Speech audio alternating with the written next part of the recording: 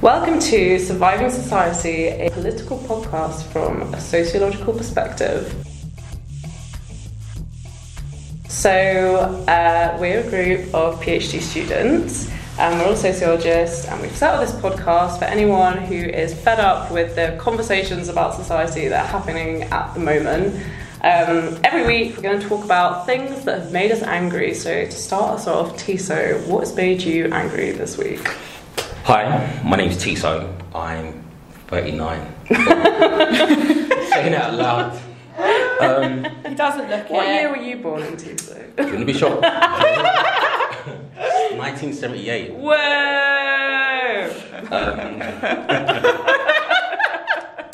It's mad, isn't it? I don't know what's made me angry this week. I suppose the thing that I got most annoyed with is Trump. What in particular? I think what upsets me is I feel he's irresponsible. For someone who's the most powerful man in the world, I think he says things he behaves very irresponsibly. So, on a macro level, his announcements at the UN. What do you mean by macro level? So, global. So, when he said at the UN, when he said, "I'm going to destroy North Korea," I just thought, well, did he not expect them to think that's a declaration of war? Like, you just embarrass these people on the world stage. This is their peer group. What did you expect? So, if there's any chance of war, of the most pointless war in world history, over two people's egos, you've started it. You've declared war on these people. Like, what did you expect is going to happen? You push these people into a corner.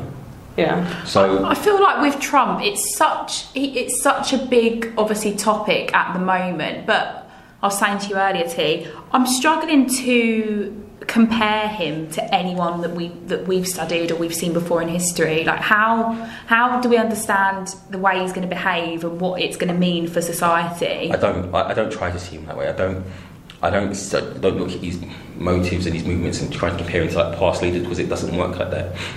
He's truly doing whatever he feels like doing. He's behaving how he's always behaved in his life. He's at the top. He's always been at the top, but now he's in an environment where you have to be consensual. He's not used to consensual politics or having to compromise. He does what he wants. So on a local level, talking about America in itself, not the UK, his irresponsibilities when he talks about race now. He's used race as president-elect to get himself into power, talk to his core audience, so he knows what he's doing. But he's stoking the flames of racial hatred in a country that's so fragile, its psyche so fragile about race. To me, it's irresponsible, because it's just leading people down a path where people want race conflict. There's people in America that want this. I mean, have they ever not wanted it? I guess that's the question. But yeah. I think America's come so. When I try to speak of America, they've come so far in a short period of time. When it comes with regard to race, so the Jim Crow laws ended in the 60s. Yeah. So you've had what 50 years or so of them trying to move to a place now where you can have a black president. I didn't think that was even possible. Yeah. But you've come so far. I mean, even now that it's over, it feels like it's not possible again. You know what I mean? It's like, did that really happen? Yeah. That's not real. This is what I'm saying. For a country that was lynching people in the 60s, black on the basis of colour, to come this far, and now all of a sudden you want to unravel this like it's a good idea, and this is what's kind of worrying. Like and because you're unraveling, because it's such a fresh wound. Like, people are willing to go back to. They want to go back to the 60s because they feel safe. So when he's talking to people in Alabama, I get why he's talking. That's his audience. That's what plays well to them. They see segregationist era. Alabama is the place to be. Uppity black people who've got loads of money and not pledging allegiance to a flag. So it's always going to go down well there. It's always going to play well. Yeah. But I'm saying, do you want to be that kind of person to unpick all this irresponsibility of someone who's 71, who's in a position of such power? You should know better. You should know better. Well, I think that's Trump in a sentence, that he doesn't know better. He's just interested in what's good. But that's what I mean about not understanding where his behaviours sort of come from. Not that I'm trying to psychologically understand him, but what is the aim? What I don't understand what he's doing. It's like, have you been paying attention to anything that's happened in your lifetime at all? Yeah. Anything at all? Like, how could you come from a position where you think, like, yeah, whatever, like, how bad could it possibly be? Like, it could be really bad for you as well as everyone else, but it's almost like he just, like, there are no consequences for him to anything. Like, he will just say anything and do anything if he thinks it will get a reaction.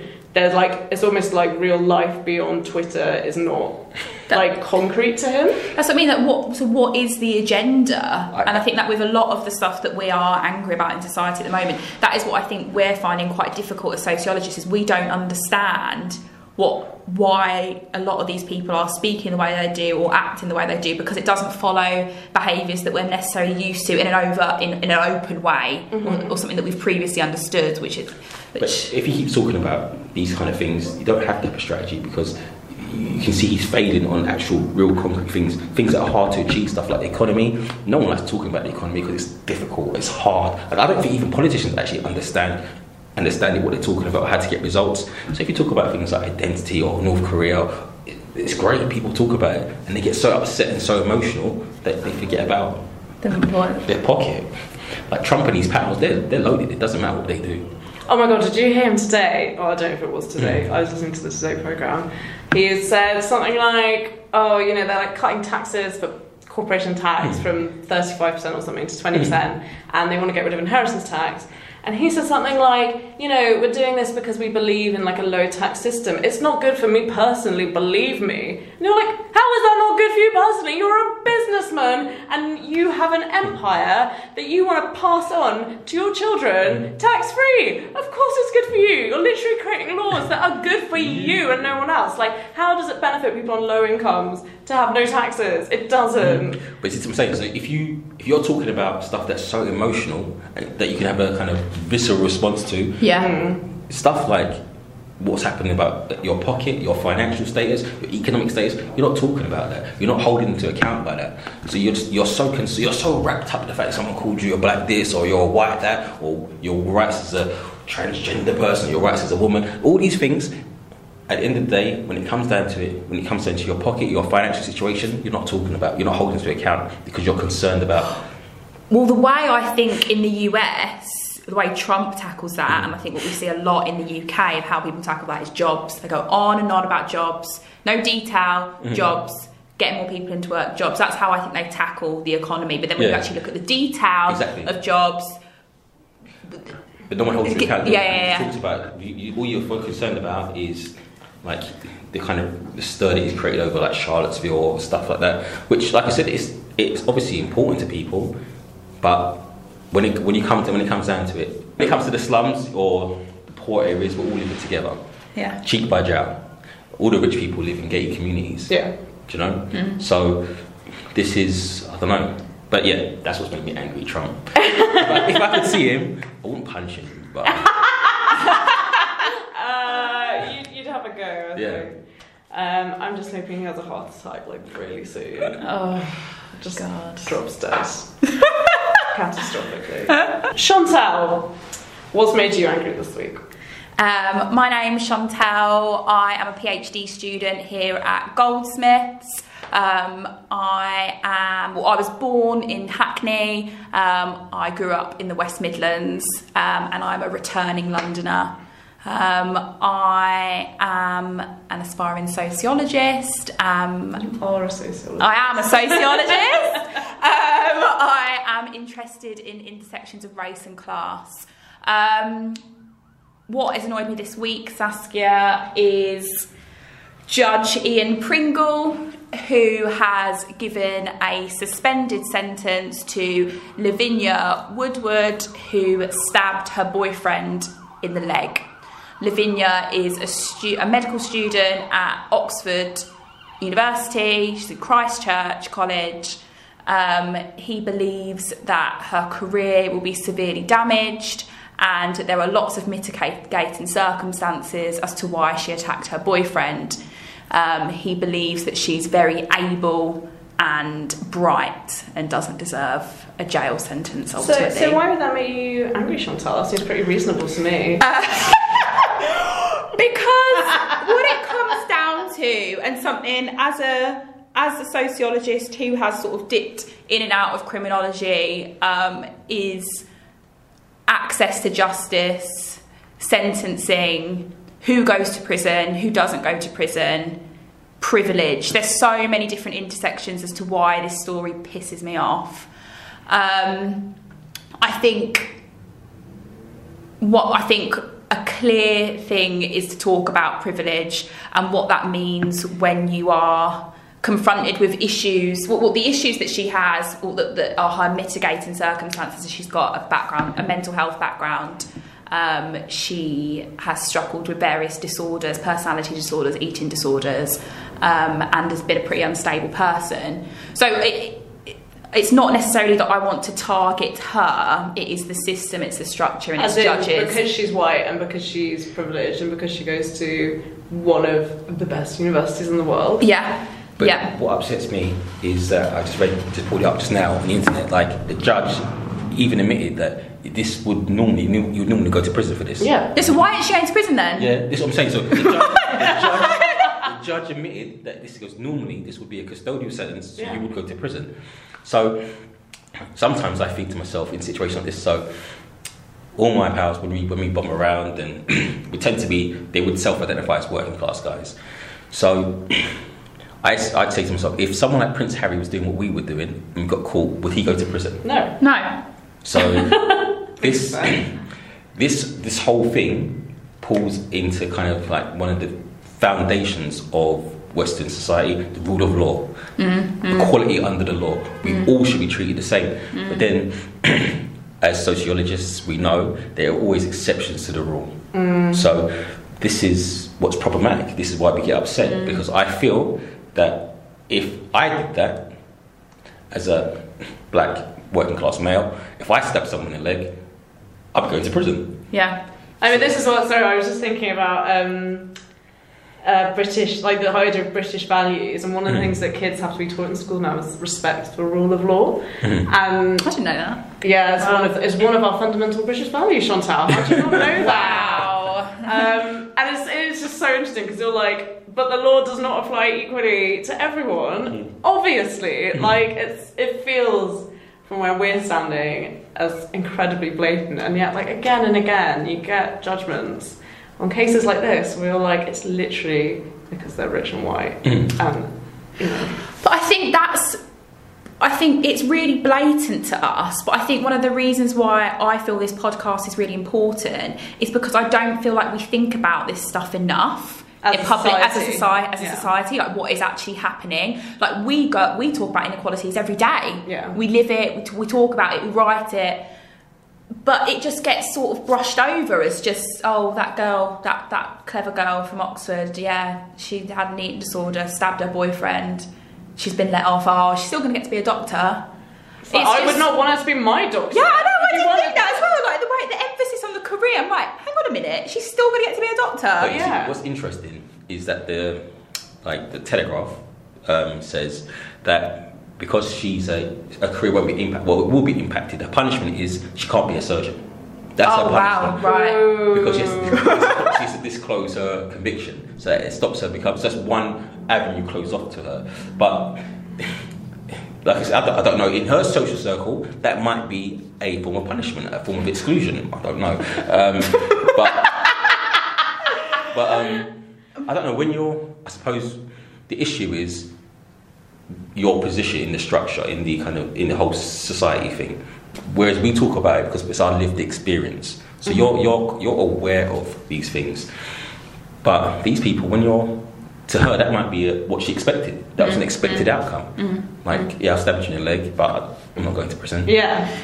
Just on the same note, it's a very different case, but the similarities are gender and age. So a woman who was on a suspended sentence has just gone to jail for intimidating Jeremy Vine. Her name's Shanique Pearson. She's 22. And video was uploaded by Jeremy Vine of him being shouted at by Shanique, who was annoyed about him being riding his bike close to her car. Now he is regretful that she is going to prison. Is that a statement he gave about it? Yeah, he says, I regret that she's gone to prison. Well, you put it online, you used your platform. And also, something which has really troubled me about this case, fair enough, like there's a video of her shouting at him, going, fuck off, mate, like, get away from my car. Her defence lawyer said, you are stereotyping this woman as angry because she is black. And he said, I don't think you have grounds to play the race card here. The race card? He said the race card in court. But like, wow, why who gets to talk about race and who gets access to justice? Yeah. That is what is... Like, a black woman can't claim to be discriminated against in a court. Yeah. Because that would be playing the race card. But a white guy can use all his, like, societal power and privilege to put her in prison. Yeah. And she's not allowed to defend herself against that. And I mean, just to give you more details, to try and be as objective as possible on this, she was on a suspended sentence, so she had previously been convicted of theft and robbery, so she had spent time in prison. However, what is the benefit of putting her back in prison? Come on, like, we know about reoffending rates. We also know how annoying some cyclists can be when you're driving on the road. Okay, so road rage is also an issue. Road rage is an issue. It's not. Have you passed your test yet, Chantal? I have passed my test. Have you? No, cyclists aren't all annoying. Cars probably the worst. No, but road rage is a thing. It's a real problem. It's a problem. But it just, the justice thing is really, and I think what it goes back to is who is implementing or who decides justice, and it's the judges. So over 90% of judges are white, male, over 60. Yeah, so we were talking about this, and this reminded me, so I am a Radio 4 junkie, and I was listening to, it was a PM programme, if anyone's interested, on the 21st of July, and Lady Brenda Hale was appointed the first female president of the UK Supreme Court. So they were doing a piece on this, and they had, I think, like, Baroness Helena Kennedy saying something like, you know, she's great, this is great, I'm really pleased, there's finally a woman in, like, one of the top jobs in British society, fantastic. And then they had this guy, Lord David Hope, who is another member of the UK Supreme Court, and he gave this quote, which I was basically sick in my mouth listening to, and I went back and listened to it again on iPlayer and transcribed it, because I was so outraged. But you have to imagine this in, like, a kind of old man, posh... Okay, I've got the posh voice. Yeah, can you do the impression? No, I won't do the impression. Okay, he said, she's a very sparky lady. My first impression was of a very engaging, lively person who spoke her own mind. She's very generous in apologising if she thinks she's gone too far. She's attractive in that respect. She has flowers in her room, which is a remarkable thing, which the rest of the justices, I don't think, have. She combines a very sharp intellect with a very attractive femininity about her, which I think is part of the reason why she's been so successful. I mean, like, that is everything that's wrong with the justice system in, like, one quote. This old man is, like, leching on this incredibly intelligent woman who has got there, like, in spite of her gender, not because of. And the first thing he says about her, she's sparky, which is, like... And using the word femininity and flowers. Flowers. He brings up the fact she has flowers. Oh, she's very ornamental. She puts ornaments in her room and it smells so lovely. No, but the first thing he says about her that's kind of specific, it says she's generous in apologising if she's gone too far. What, when she's offended you, she's apologised. How often have you apologised, David Hope, whoever the fuck you are, for offending a woman? I don't know, I'm not saying he is a sexual predator or anything like that. I would never say anything slanderous like that. I don't know what his views are on women, but I'm guessing they're not great based on this. And it's like you're making judgments on elements of society. You're sitting in a courtroom looking at people in front of you. Yeah, and deciding really massive things about their lives.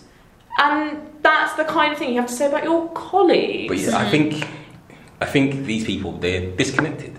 Yeah. This is the thing, they're disconnected. In their circles, those things are acceptable. And they see, like, things like, when he's talking about that woman, how he's describing her, this is, again, kind of ties to some of my interests, like a reaction against feminism. They think feminism's made women ugly.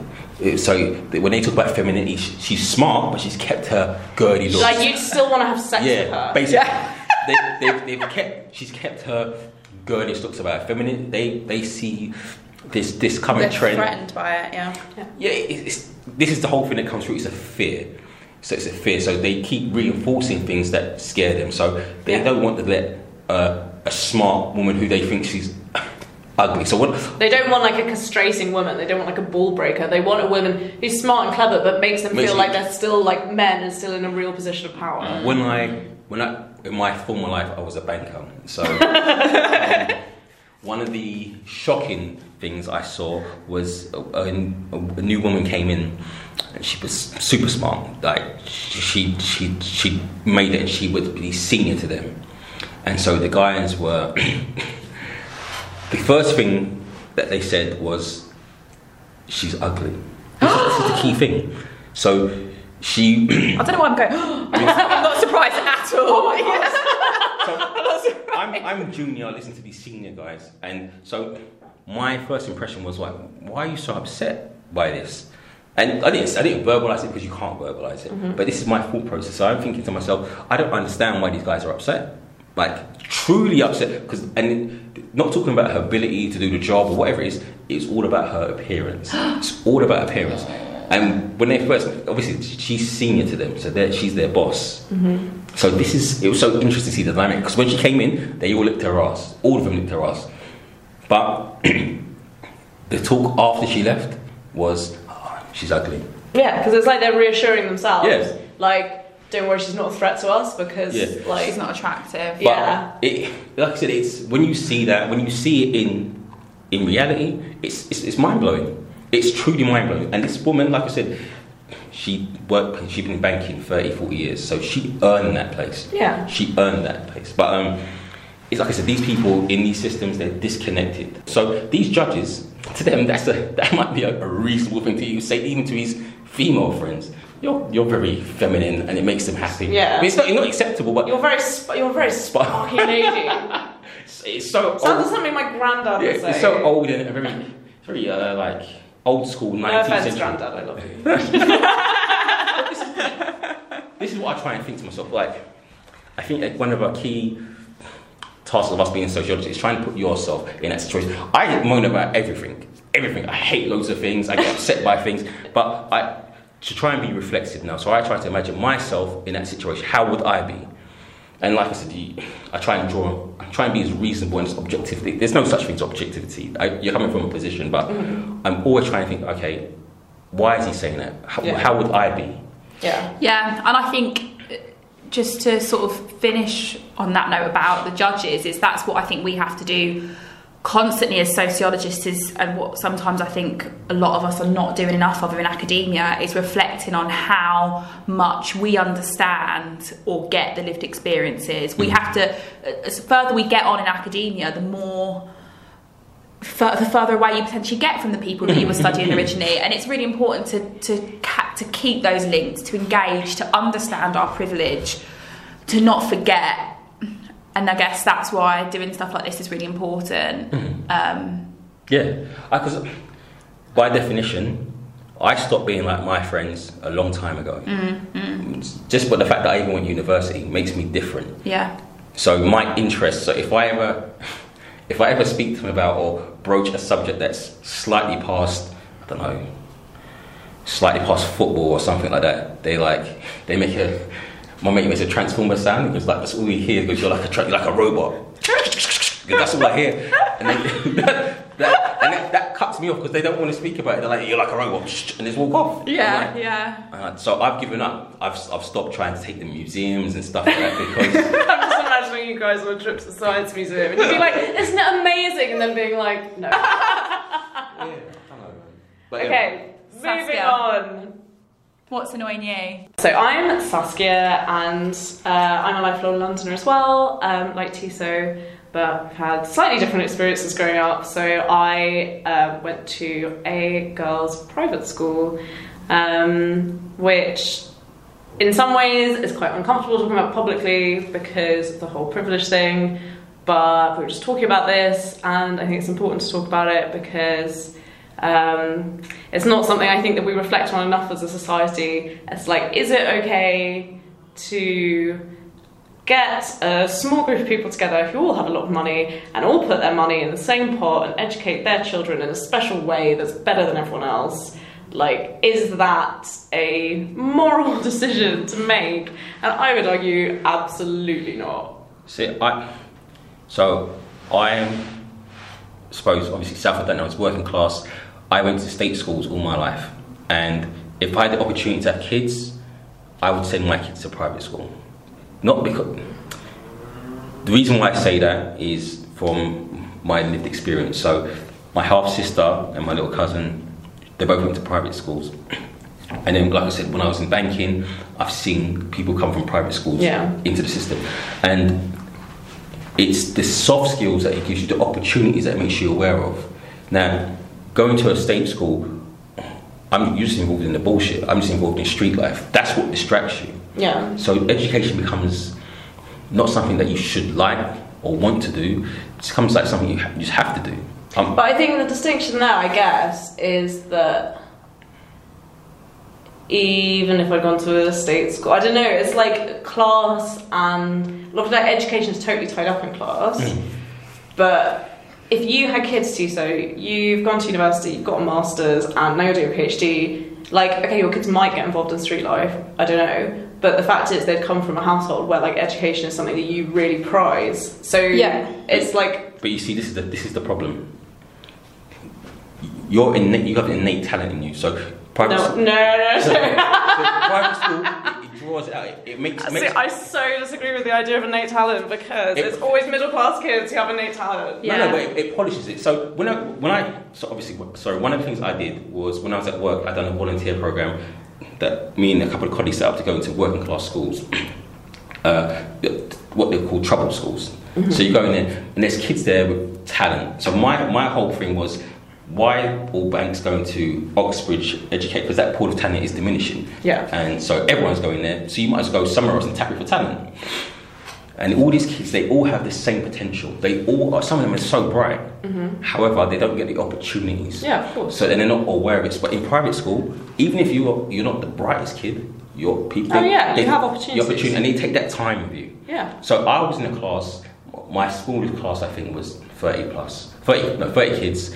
Biggest class I think was 37 kids. So 37 kids. With one teacher? One teacher. Listen, it was a madness. So... Caveat this with, Tiso went to school before the idea of limited classes came in. So, there's about 32 in all my classes. I know, but isn't that like the limit? You're definitely not allowed. So, I went to, for my secondary education, it was an all-boys school. So, it was just fighting. That's what we did in school. So, wrestling came out, so people would start wrestling in class. Insane. Back, like, suplexes and... Yeah. And this is... Even if you're the brightest kid, to concentrate in that environment is difficult. Yeah. It's your environment that you're around. So if everyone's behaving like animals, you have to behave like an animal because in that environment, you're weak. But just to move it, obviously we are talking about young people here, we're talking about children, but just to move it a little bit more about structure and what Saskia was talking about with parents in a household. It doesn't need to be as simple as I've got money, I'll send my kid to state school, or send my kid to private school, or if I haven't, I'll go to state school. There has to be an emphasis on how important cultural capital is. Mm-hmm. So why are so many... Cultural capital is understanding understanding or having education knowledge of society, networks. So it's like the idea that being... rich is not the only way in which people dominate society. It's having those things as well. Yes. So like people at my school, they knew what the right school subjects were to take, they knew like what social activities are good to get involved in to meet other middle class people, they know what the right universities are, and they know where to go for work experience when they're like 13. Like people are doing work experience on like the BBC because their parents work there. Like, you know, that kind of thing is the kind of opportunities going to private school. So my argument is on that, just to follow on about these parents. We need these parents in state schools. Yeah. State schools are struggling because there isn't enough cultural capital surrounding them, and also there isn't enough money. Yeah. Like it doesn't have to be as black and white as, oh, I've got money, my kid's going to get I want my kid to have this education. We have to think about cultural capital, and we have to think about looking after state schools, because we've lost that. Yeah. I came from a lone parent family and went to state school, but because my mum had a relative amount of cultural capital, I was all right. I valued education. I was taught to value education. I was taught to think about what I wanted to be when I was older. I was always playing catch up, don't get me wrong. I never knew what universities to go to. I didn't know about postgraduate education. I didn't know about work. I didn't know about any of this stuff. So you are always playing catch up as a state school kid, but there needs to be more accountability on these parents that just want to, as you said, group together to make more privilege. Like people could do more and send their kids to state school and have an impact. Like, but I don't think people aren't up for that though. Obviously, yeah. I don't think people see it that way. Yeah. No, they don't. You see it as a personal choice. Like, it's a selfish thing. I want, as a parent, I'm not a parent, but as a parent, you want your kids to have the best opportunities for them, and you want to not to have the struggle that you went through. Yeah. So if a school said, if school A says, I'm going to give that kid an opportunity, a better start in life, you send your kid there. Yeah. Whatever it costs. Well, no. So this is interesting. So I read a study by a woman called Diane Ray, who's a big name in the sociology of education. Yeah. She wrote a paper about white middle-class parents who send their children to schools that are like urban, comprehensive, that are, you know, really multi-ethnic, and normally white middle-class parents avoid those schools like the plague because they're not the good schools, you know, like they're in the bottom half kind of like achievement in terms of like their local authority, and you know, they could get their kids into grammar school or private school or whatever, or even like a good comprehensive. And what she found was that basically these people get their privilege in other ways. So by being white in a multi-ethnic environment, you get more attention from the teachers, or you get more kudos, or like you have the cultural capital that other kids don't get, and it doesn't necessarily translate into the other kids in your class benefiting from that. No, that's true. That is true. And like, I'm not saying, you know, like, I'm sure there are things that those kids maybe don't get that they would get at grammar school, blah, blah, blah. But they're still much more likely to go to the highly selective universities that are, you know, the most aspirational, whatever, and get the best jobs because they still have those networks. And like, You see, this is the thing. they're middle class. I think it all seeks to replicate itself. So cultural capital. So for working class kids, you have it in a different way. So if you're, I don't know, if you're into urban life, or that's your cultural capital. So, but these things in the long term don't matter. Yeah. When it comes to getting a job, you're going to end up in a job that pays 30, 40 grand, if you're lucky. But then when I speak to my peer group, that's good money to them. Yeah. They've made it. To them, they've made it. And that gives them a basis to work on, to send their kids so they can get their kids to be different. So I look at my family. So my mum's goal as a 20-year-old, when she gave birth to me, was to just make sure that I didn't have her life. Mm-hmm. So even if I just get to university, you've made it. To get a better job, to earn 30, 40 grand, because you was on more than what she was on. So she's made it. So the next one on is to push it further. So I look at my little cousin. So she's, I suppose, she went to private school, so she avoids all the nonsense that's all around that I grew up around. So, well, because she has more control of her life. So you're more control. If you don't, you are attracted to the nonsense because that's what we can. That's what you can control. That's what you have so little economic, social control in your life. Then you latch onto things that are. Well, you see, but those things, these things, they become important. Yeah. So for me, growing up, so it comes down to like the way you dress, the things that signify you. It's all, you don't realise how crafted it becomes. So even down to my ring or what you're wearing, these things mean something to certain people in certain environments. Yeah. So when I go to the gym, it means something to see people. So it's about teaching that isn't. But you see, it's about trying to be more reflective, and I'm trying to say to kids like, listen, these things that you think are important, they're not the be all and end all.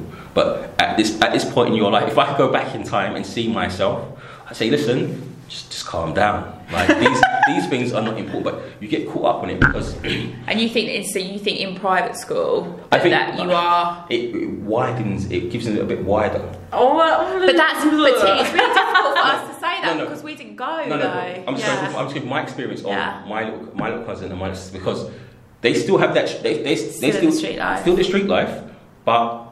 Okay. But they've gone there. They've seen the world a bit wider. Yeah. Okay. Yeah. So they have like both.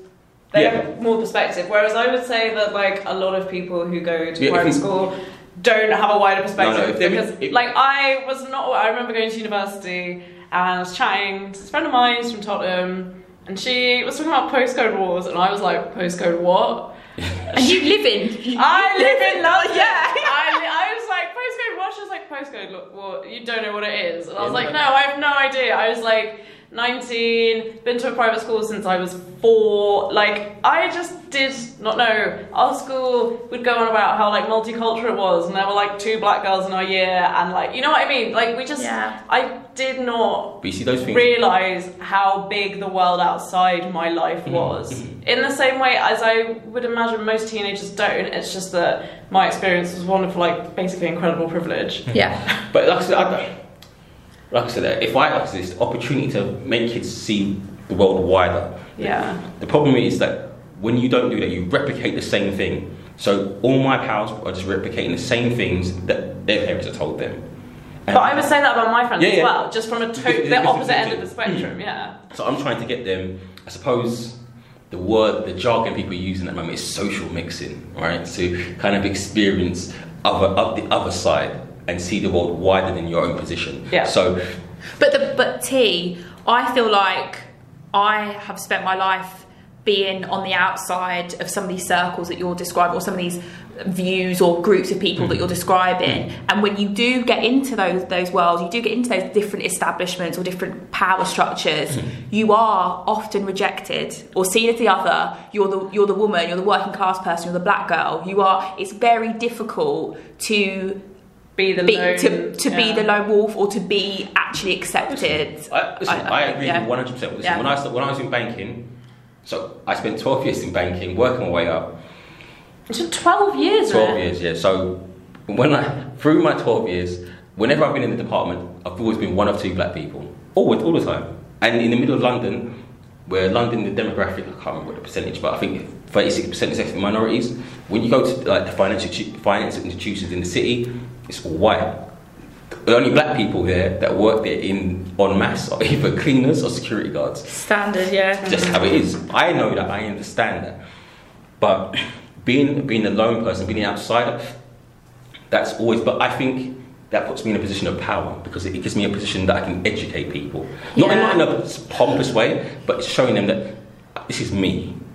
But I feel like I've had quite a lot of these experiences recently where you do have that power to represent a different group, but that is fucking tiring. It is tiring. Do you know what it is? I don't explaining inequality on a daily basis.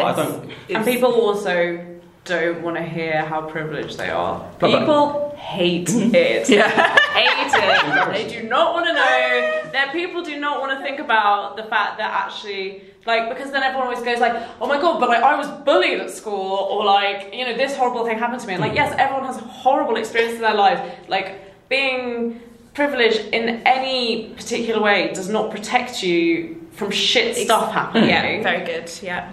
But like, if you think about what if that shit thing happened and you had no money and you had no social position, and like there's no one you could have asked for to lend you, you know, just like things like that, like access to resources, like, doesn't make that shit thing go away, but it might make it easier to deal with. Oh, bang on, I make you right. Yeah. No, I don't know. Difficult. No, I do agree with you, and I think it's really important that we do constantly try and enter these circles and educate. It's something which I really want to do all the time, but I think sometimes it can be tiring. See, all my life, all my working life, so when I worked in the city, initially I started trying to be a kind of zealot, trying to tell people about themselves, but that puts people off. Yeah. I think the whole thing is just to be yourself, and by people seeing you, you learn something. Mm-hmm. By interacting with you on a daily basis, then you learn something. Yeah. Because you think, maybe not everyone's like that. And if you my biggest example is when I first met this guy, and his first thing he said to me was, he votes BNP, doesn't like black people, and he hates Muslims. He absolutely hates Muslims. Sorry, was he a banker? Yeah. I mean, that's what I imagine all bankers are like, but no one's ever actually said it out loud to me before. that was his words. And so my response to that was, that's fine, doesn't bother me. But I said, we'll probably have more in common than we do apart. So it turns out we like the same kind of music, we like the same kind of clothes, and we became best friends. And I understood why he held that position, where he came from, his background, his experience, his lived experience. He'd never met any black people, really. His lived experience was, his brother was a football hooligan, and he was in combat 18. So he looked up to his older brother, and these theories were passed down to him, and you absorb it all. I remember going to his house. He had the biggest Union Jack I've ever seen in someone's house. On the wall. Instead of a TV, he had a Union Jack. Insane. He didn't have a TV? No, he had the Union Jack on the wall. Okay, so moving on. Yeah. That is good. That's very interesting. Yeah. What is annoying you, Saskia, this week? What's annoying me? You've gone on a private school rant. Yeah. Talk about that forever.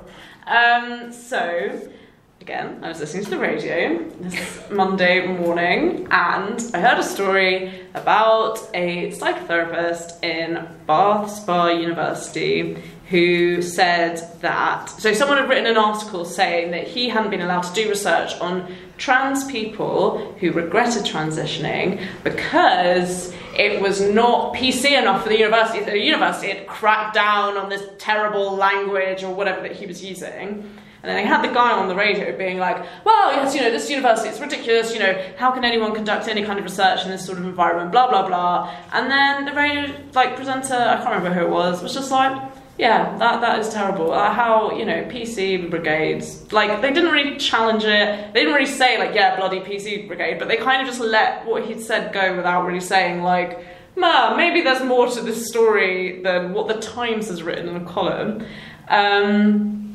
So I kind of looked a bit deeper into it, thinking, that doesn't really sound right. So my first thought was that if they have said, on ethical grounds, you can't do... Basically, they said something like, on ethical grounds, you can't do this research because it would be damaging to the university's reputation. My first thought was that, doesn't that just say something about the fact that universities have brands these days that they have to protect? Because, education has become a commodity that is bought and sold, and Bath Spa will find it harder to sell its degrees to students, especially international students who pay higher fees, if something goes wrong with this research, which, and maybe it's a bad thing in itself. But then I just looked a little bit deeper into the story, and I was reading what this trans activist Ruth Pierce has said on Twitter, and unbelievably, it's not the whole story. The university didn't just go oh my god, that's not PC enough. Firstly, he's an MA student. I thought he might be a professor, but he's not. He's just an MA student. And what happened was he went to this group of to trans people who had transitioned and then regretted it, or detransitioned, and they said that they didn't want to talk to him. So that rings alarm bells. Why didn't they want to talk to him? Also, he's not trans. I don't know, I'm not saying only trans people can research trans issues, but you kind of have to wonder what his rationale is behind this, and maybe the university... So he went back and was like, okay, I want to do another study. And they said no. And you kind of got to wonder, why didn't anyone want to speak to you? And he's clearly not an experienced researcher. Maybe the university was concerned that he would do damage to his participants, or that research would do damage to him, because they mentioned that in the ethical statement. And then also, Ruth Pierce links to this article by someone called Tagonist, which is called Fuck You and Your Fucking Thesis, Why I Will Not Participate in Trans Studies. It's by a trans person who's please stop doing research on me. I'm not going to volunteer to take part in your study. I was the trouble is like sort of trans issues have become a thing in the media. Yeah. So you can just imagine those students are going out and going like, oh, this is an interesting minority. It's almost like, you know, kind of the anthropologist of like the early 20th century going out to some undiscovered tribe and being like, oh, I'm gonna like live amongst them and learn their ways. And like trans people are like, fuck off. Yeah. Like actually fuck off. And, you know, Yeah. just because you want to do research on it does not give you a God-given right to do that research just because you're interested. You're interested. Yeah. Read a book. I think the two things that disturb me the most about the story, first of all, the research topic itself. Why are people so obsessed with doing research about a real minority of people that can be really damaging for a whole community of people? That's the other thing also that people are saying is like, you know, there's a history of these kinds of studies being used to say, oh, well, these people regret transitioning, so we're not going to fund like healthcare for trans people. It's socially irresponsible. It's really irresponsible. The second thing is this word PC. Oh my God, T, talk about this word, this acronym, PC, political correctness. I don't know. So initially, when you said all that, Saskia, what came up to me, the first thing, I don't know, are you annoyed about how the media treat truth? Because I'm annoyed about the fact that the media have picked up on this story on the basis that it fulfills some kind of agenda that's going on at the moment, that anyone who complains about unfair treatment because of their group identity is labelled as basically being a whiny little bitch. Like any woman who's like sexism is a thing, any man, a black guy who's like you're being racist. That woman in court, I'm sorry, I can't remember her name. Shanique Pearson. So she was accused of playing the race card. Yeah. Like. Right. But see, this is interesting, right? So this taps into the kind of vein of kind of the protest over multiculturalism. Multiculturalism now is seen as a thing that's damaging people. The people that are saying that. What's multiculturalism, T? This is a good point. I actually don't know how people define it now. So multiculturalism, I suppose, a textbook definition is allowing groups of people to identify with their own group, to live their life according to their own cultural norms. Yeah. I think, and also, it's the idea of kind of tolerating other groups. Other faiths, other colours, other cultural traditions, whatever it is. I think my problem with the idea of multiculturalism is people always say like London's so multicultural, and I think what that implies is that we're all living alongside each other, having a jolly nice time and being so tolerant and lovely that like, you know, structural inequalities have gone because we all live cheek by jowl and we all have the same experience. Like, that's not true. Yeah. But on the other side, it gets taken up by the right-wing media and others as being a symbol of like, you know, you think we're all being so tolerant, but actually this is causing like terrible divisions in our society and we should all just go back to our separate countries, whatever they might be or however you might define that, and live separately because cultural traditions mixing is dangerous. Bang on, I couldn't say anything better, but there's a sociologist called, I can't pronounce his first name, it's Bauman. So Bauman. Zygmunt. Yeah, that's Zygmunt Bauman, So, R.I.P. So he speaks a lot about toleration and ambivalence, right? So this multiculturalism has kind of created a kind of toleration, but it's indifference. No one really cares about one another or their fellow human being unless they become a problem to them, right? So this is what kind of multiculturalism has kind of created. We tolerate each other, but we're indifferent to one another. So no one really cares about each other. So you might be gay, but don't bring your gayness next to me. My pal says, listen, you stay away from me. Yeah, so I can tolerate you being gay, but don't rub it in my face. Don't rub it in my face. Don't bring your black issues. You're talking about slavery over it because it weren't me. It weren't me. This is the consistent theme of multiculturalism, and it's been taken up by people to see that it's for people that take it up. It's a civilization on decline. So people use this analogy of Rome. So multiculturalism is causing a decay from within. So just like the Romans in the late 5th century in the West, they didn't know their empire was in decline, but it was declining. And this is how people talk about Britain. When you say people, who specifically?